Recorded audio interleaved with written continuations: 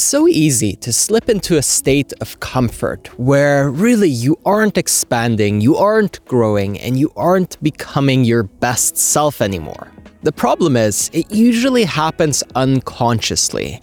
Once we kind of let up on the gas because we feel like we've reached a place where we're content, we often hold ourselves back and restrict ourselves from really moving forward. And it's not because we're just lazy or we don't want things to get even better. Rather, it typically happens as a result of not having a clear vision in what you want next. The way to change it and to expand into growth once again is to start to dream and to start to really think about what would be meaningful to you, what would bring joy and happiness into your life, and what feels like expansion.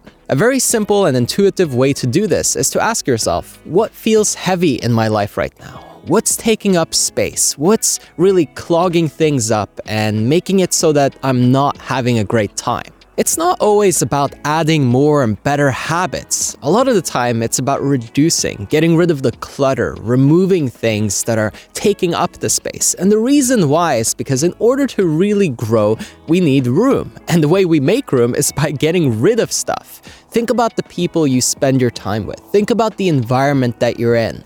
What do you need to remove? What do you need to reduce? Because if you don't free up your time, if you don't free up your energy, how can you expect yourself to expand into something new? It seems obvious, but it's often the most simple truth that gets ignored because we're too busy envisioning these grandiose, ambitious goals that maybe don't even mean that much or really can't even be fulfilled when we're on the track of trying to expand without removing anything. I'm not telling you to drop your dreams. I'm not asking you to get rid of your ambitions, but rather to actually make room for them and to reduce the time that you spend on stuff that's meaningless and not making you happy at all. What about all the distractions that pull your attention and that keep you from really going all in on what truly matters to you? You see, sometimes all you really need is a little nudge in the right direction, and that's what I'm trying to give you right now. I've worked with people who have been addicted to hardcore drugs, and the recovery of that, of course, is very difficult, but it's almost the same as somebody getting rid of alcohol in their lives, or maybe an addiction that they're spiraling into that isn't substance-based, like playing too much video games or watching too many movies and shows. Whatever it might be that your coping mechanism is, ask yourself, could I reduce this or remove it a little bit to make room for what I want? What would happen if you gave up alcohol for 90 days? I've done this with so many clients and the results are beautiful. You might think, oh, I'll be more awkward at parties, I won't be able to socialize as easily, but actually it might make you face off with your anxiety, and by doing so, you will expand and improve who you are as a person, giving you more charisma. In the long run, it makes you better socially. But if you never made room for that, if you never even made the change, if you didn't even try, then you would just continue as you are right now. And as long as you keep going and keep doing what you're doing currently, you're going to experience the same results you have been up until now. The key to getting into a growth mindset is realizing what's taking up the space and keeping you from expanding right now. It's not just about trying harder and putting in more work and more energy.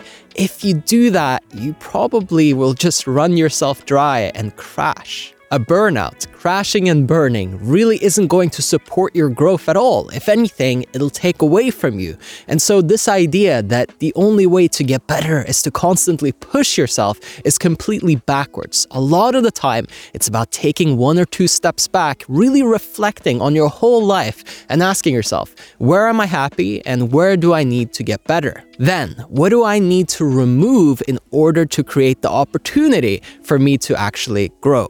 And hopefully this really clicks for you and shifts your mindset, because if you realize, wow, I need to remove, I need to make space for what I want, then the chances of you actually achieving what you desire become that much higher. Give yourself the gift of space and an opportunity window that you might have never had before. Take the time that you spend around people who drain you and remove it altogether. Take a break. Or find some activity that maybe shouldn't be in your life right now, or a habit that you don't like, and just get rid of it for 30 days. Watch what happens. See what opens up in that space. And finally, if you want my help personally to support your growth, to help you really be accountable to making these changes, then hop over to erafael.com. The link is in the description. Over there, you can book a one-on-one call with me.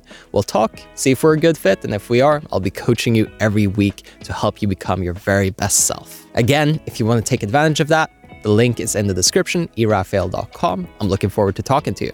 As always, I hope that you enjoyed this one, and I'll catch you on the next one.